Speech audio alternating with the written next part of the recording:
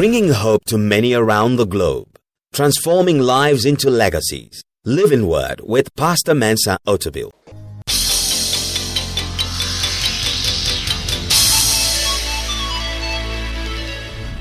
And now, today's word. So, are you ready to invest spiritually and emotionally? Can you handle the pressure? Can you handle what comes with it? Because everything we want to do is going to cost us something. Being a pastor is going to cost you. If you become great, it's going to cost you. If you become popular, it's going to cost you. If you're not popular, it will cost you. Whatever you do is going to cost you, so make sure that you do something that will cost you something that you are happy to pay for. But if you don't and you sit down, it's also going to cost you. So, are you ready to pay the price? Can you stand the tensions that come with your job? If you quit your business right now, maybe you're working for a bank and you paid a good salary and you say, oh, I want to start my own business. That's good. That's your intention. You start your own business and you realize you have no reliable salary, no consistent salary, and so many things start going wrong. You can't pay for fuel for your car maintenance allowance is gone with your old job, and all kinds of things that you used to take for granted are no longer there. It puts pressure on you. Maybe your children's education, school fees you can't pay. And yet when you were working for somebody you could pay fees, now you're running your own business, you can't pay fees, you can't fuel your car, and you are working extra hard and getting little as a result of it. That is the price you pay. Are you ready for it? If you're not ready, then pick up the shoe, admire it, and put it back on the shelf. If you're not ready, say, well, I wish I would start my business, but it's going to cost me so much, so I will be employed by somebody. And it's not a sin and it's not a failure. It's reality check. Because not everybody can pay the price. Because for some people to pay some price to achieve some results is going to cost them so much they may not even survive to reap the benefit of what they are sacrificing for. So are you ready for it? Are you ready to pay the price? The third important thing is that you have to explore your opportunities. Explore your opportunities. Number one, establish your intentions.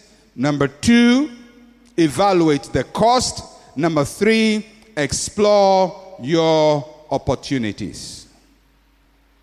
Explore means that you're going to make effort to look a bit closer. You're going to make effort to discover. You're going to make effort to consider things beyond the way they appear. Everybody who explores goes the second mile. So how do you explore your opportunities? First, you have to see beyond the difficulties before you. See beyond the difficulties before you. Do not allow the challenges to obscure your vision. What you see as a difficulty may actually be an opportunity waiting to be taken advantage of. See beyond the difficulties before you. I told you to count the cost. But the fact that there is a price to it doesn't mean you cannot pay it. It simply tells you there's a price. And maybe if you look at it a bit closely, you find you can actually pull the resources to get it done. So look at the opportunities around you. Look at the difficulties. A lot of times, opportunity is disguised as problem. And many times, the thing that is a problem is actually an opportunity. There's an old story that salesmen and women talk about a gentleman who worked for a shoe company and he was sent to a new area for the shoe company to have an extension of his business to sell shoes in that new area. It's a village. He goes to the village and nobody has a shoe. Nobody wears a shoe, and he's come to sell shoes and nobody has shoes. So he goes out there, he looks at the problem, he says, nobody even has a shoe. They don't know what a shoe is. How can I sell them a shoe? So he sends a telex or telegram back to the headquarters and says, hopeless. There's no opportunity. The people don't even have shoes. They don't know what a shoe is. So the headquarters says, come back home to the headquarters. They record him. They sent a second worker. A second salesman, he goes out there and he sees the same problem. Nobody has shoes. And he sends a telegram. He says, I need tons of shoes because nobody has shoes and I can sell them all the shoes they need. It depends on how you see the problem.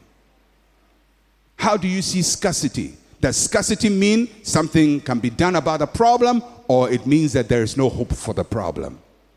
Look at the problems. Look at them a bit closely. Don't let the current difficulty discourage you, because every great endeavor comes with difficulty. Every great endeavor. You want to start a church, it's going to come with difficulty. Some people say, well, the easiest thing you have to do in Ghana is start a church. You try it. Try it till you start preaching one sermon and your mouth is dry and there's no idea coming and people are looking at your face waiting for the next point. And you don't know where the next point is coming from. Try it. When you start a church, you're meeting in a classroom and you are ejected from the classroom. I remember when we started our church, we were meeting in a school. I don't want to mention the name of the school to embarrass the headmaster. But, sometimes you have a great idea, but nobody thinks your idea is great. So I thought I had a great church. He thought I was a nuisance. So we used to meet in this classroom. And one Sunday after church, I went home, dismissed the church. We went home. And I think it was on Monday, I had a message. The headmaster of the school said, go and call that reverend. So I came. I went to sit on his veranda for a long time. He wasn't minding me. I don't know what he was doing, whether he was eating or whatever, but I sat there for a long time on his veranda. Then he came, when he came, he didn't even sit down. He says, you and your church, you are getting out of here. I don't want to see you again. I said, sir, what have we done? He says, I don't want church. I said, it's Monday. Sunday, I told the people we are meeting again. And this Sunday, Monday, how can I tell the people church has been sacked? And I had no idea. Where is the next meeting place? And so I went to see an older man that I thought that the headmaster of the school would respect. And I said, sir, please, in Ghana, you have to get an elder to front you. So I said, come and lead me to go and beg this headmaster. So he gives us at least 1 week. So I make the announcement that we have been sacked. So I took the older man, same treatment. The older man went. The headmaster says, sir, I respect you. You are older, but I don't want to see these people here again. They're making too much noise. They are shouting some language. I don't know what it is. They are clapping their hands and they are disturbing my school. I don't know whether it was a spiritual warfare or just a school discipline. But so my plan B didn't work. So it's Thursday. Sunday is coming. Where do we go? So I started running helter-skelter. When you end up running through Accra, looking for a meeting place. And on Saturday, we got a garage. Somebody's garage with no chair, no nothing, with cement, engine blocks and grease on the floor. That was all we got. So I went to stand at the classroom there, and when people would come, I said, we are not meeting here. We are meeting somewhere else. We are not meeting here. We're meeting somewhere. We lost quite a few of the people. We went to meet in that garage. And I preached my heart out. Standing, no sitting. And then the garage people said, we don't want you here. We just met one Sunday. One Sunday. The principal of the place, the head of the place said, I wasn't the one who gave it, and he didn't give it the permission. One of the workers who was a member of our church passed the corner and put us there. And the head of the place got to know. And we were sacked again. And I said, where are we going to go? Within 2 weeks, we are moving twice. But by Thursday, we got a small classroom and moved the church there. Because everything that God tells you to do, even if Jehovah himself calls you, there will be a headmaster somewhere who doesn't fear Jehovah. So don't think because the idea came from God, everybody will support it, everybody will give it their support. No, there are people who will frustrate you. and frustrate you so hard. Sometimes you think your idea has failed. It never grew. It was born and it's dying at birth. And by this time, the church is not even 1 year old, and we're already dying. But you have to keep going on. The difficulties are not as life-threatening as you think they are. And I'm sure I'm speaking to somebody somewhere, and your idea is threatening to die. You say, but I started, but God spoke to me. But what is happening? Nothing is happening. It's just growing. When you see any tree that has grown, go and inspect it. And you see by the tree that a big wound somewhere, and a big cut somewhere, and a branch that was broken somewhere. When it was a child, some people tried to weed it away, but it survived. Some people cut it, but it survived. Some broke it, but it survived. And finally, it may not be perfectly straight. It's got a few crooked branches, but it still survived. It still survived. Your dream will not die. The difficulties will be there. But sometimes in those difficulties, you see the hand of God. And you see God guiding you, and you see great opportunity. So, see beyond the difficulties before you. Take time to think and pray through your problems for solutions. Take time to think and pray through. Two things you have to do. Pray through them and think through them. When I started this church, one of the things I used to do most of the time, I used to lie down for hours thinking. I still do quite a bit of it, but not in the same volume because my time is a bit more limited now. But I used to think, and Pastor Donko would tell you, I'll be lying down for 6 hours. You think I'm asleep? I'm not asleep. And he knew how to tell when I was not asleep, and I was thinking. Sometimes throughout the night, I'm lying down thinking, how do I do it? And I get up in the morning, I drew organizational plans and writing business plan and vision strategy and mission strategy and working through and thinking through. How do we get that to work and how do we get that to work? You don't just sit down and expect things to work. You have to pray through them. And normally when you pray through them, divine ideas will be inspired in your mind. And you can look at that problem, think it through, and find a hole through that mountain so you can go through the mountain and achieve your aim. Don't sit and hope that things will change. Pray through them. Think through them. That market that is closed, think through it. Look at alternatives. Look at various scenarios. Look at various analysis. Look at it from different perspectives. And pretty soon, you're going to see a weak point in that problem, which you can exploit to your advantage. Be a thinker.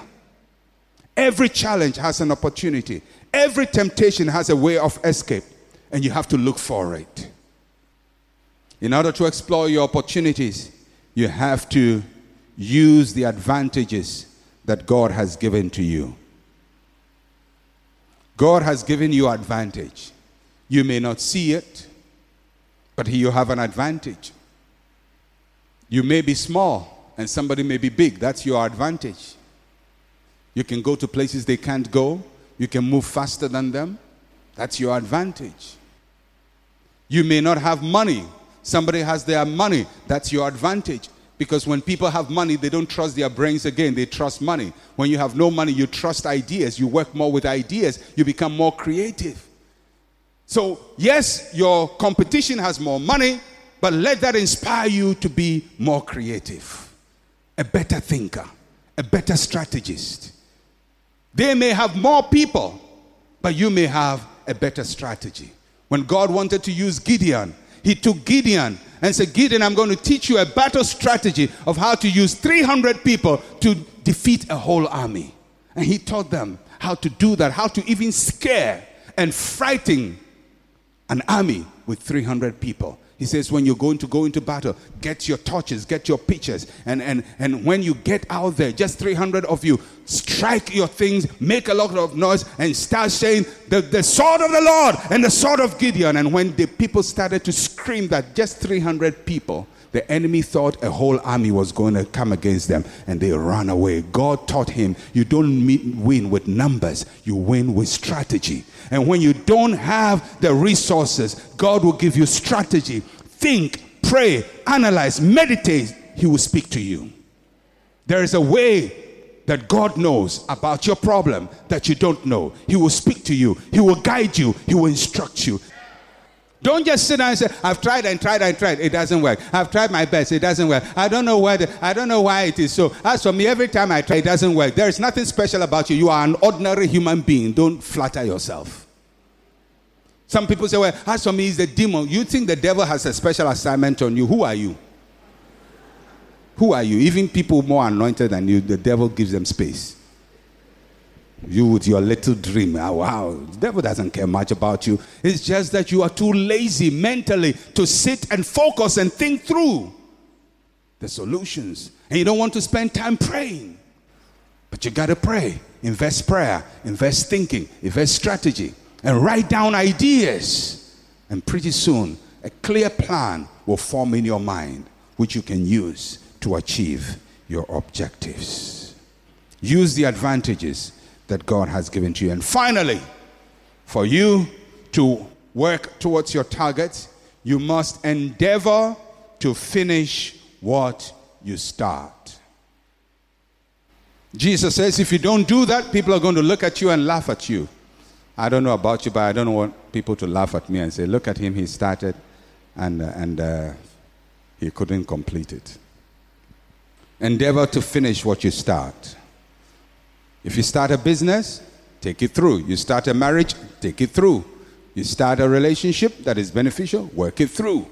Don't start things and jump off board because it's difficult, because it's hard, because it's painful. Yeah, everything is painful, my friends. Everything comes with a challenge. And next year the challenge will escalate. But also with the grace of God, escalate on your life. There will be things for you to do. Some of you have got great ideas. The time is right. Opportunity is knocking on the door. You know this is the time for you to do those things. So step out and do them. Count the cost. Look at the opportunities available.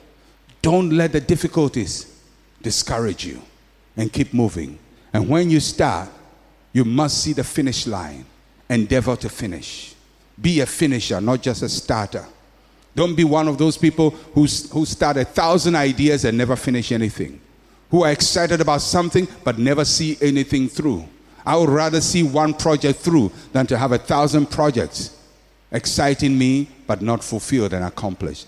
There must be something to your name. There must be something that you can say at the end of the year. I started with 0 and this is how far God has brought me. You must finish something. You must finish something. So how do you do that? Stay focused and committed to the process. Stay focused and committed to the process. Everything that has a beginning has an end. Everything.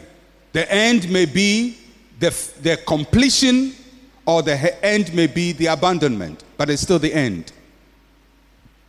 If you watch people running a race, they start at the beginning and they end. Some people end in the middle. They didn't finish the race, but they ended. Somebody's running a marathon. He starts, and maybe after mile 21, he gets tired. And he stops. He has ended, but he hasn't finished. God doesn't want you just to end. He wants you to end at the finish. And there are those who end and complete. You must be one who completes. You don't end in the middle. You don't end somewhere, in the middle somewhere because it got so bad.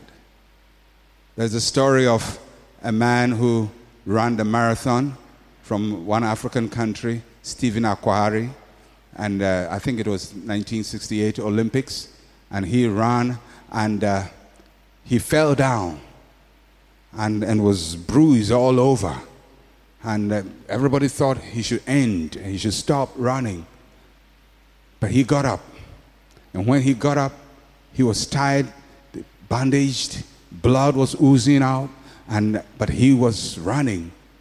When the marathon ended, 2 hours after the marathon ended, they finished the ceremony. People were going out from the stadium, and here comes Stephen Akwari, limping along. And people started clapping for him. The whole stadium went ablaze. 2 hours after the race, somebody is coming to finish. And he came limping with blood. I actually have a film clip of that. And when he finished, newspapers, TV people, newsmen, journalists came to interview him. And they said, so why didn't you give up? The ceremony is ended. You are way last. And he said, my country did not send me here to start a marathon. They sent me here to finish a marathon. And I came not just to start, but to finish. I just want to encourage you. You may be late in finishing, but finish. You may be wounded and people will get ahead of you, but finish. Don't end it in the middle. End it at the finish. The vision you store at the beginning, arrive at it. You may arrive late, but arrive there. And become the person that God desired you to become. Stay focused and committed to the process. And finally, in order for you to endeavor to finish, you must rejoice in the victories that God gives to you. One of the things that you're going to learn as you go on is that God will give you little victories. For me as a young pastor, when we were sacked from that classroom by that headmaster, and we got a small garage, it was a victory for me. Somebody will see it as defeat, but it was victory. And I remember I went home and I said, thank you, God, you've made a way. I give you praise. It was a small victory. It was a temporary victory, but it was victory. It cheered my heart that God is not through with me. The next classroom we got, I said, thank you, Lord. The next member that comes, thank you, Lord. The next time somebody says, oh, Pastor, your message blessed me. Thank you, Lord. One by one, God is going to give you victories. And celebrate those victories. Rejoice in those victories. Honor Him for those victories. Thank Him for those victories.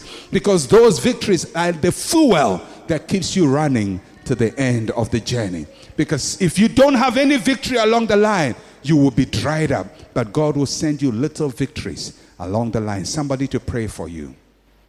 Somebody to come and see you. Sometimes one Sunday after church, somebody just comes and says, you know, last Friday, I just felt in my heart to pray for you. And you say, Lord, thank you. You haven't forgotten about me. You are reminding people to pray about me, for me. Or somebody comes and gives you a little money, a little story, a little encouragement. That's your victory. Rejoice in your victory.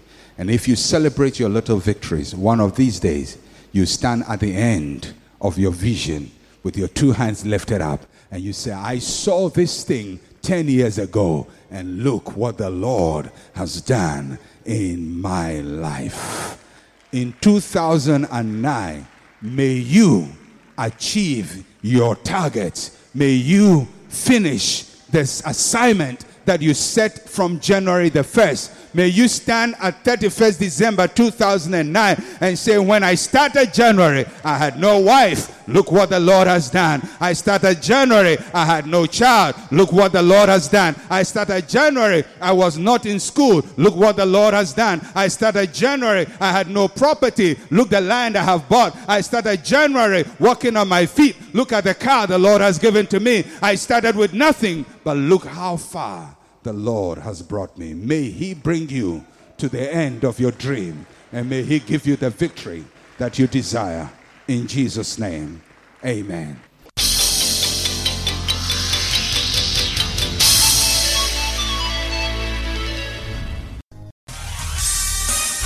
Thank you for listening to Living Word. To interact with Pastor Mensa Otabil, like his page on Facebook. Follow him on Twitter @Mensa Otabil. Email otabil@centralgospel.com or call +233 302 688 000.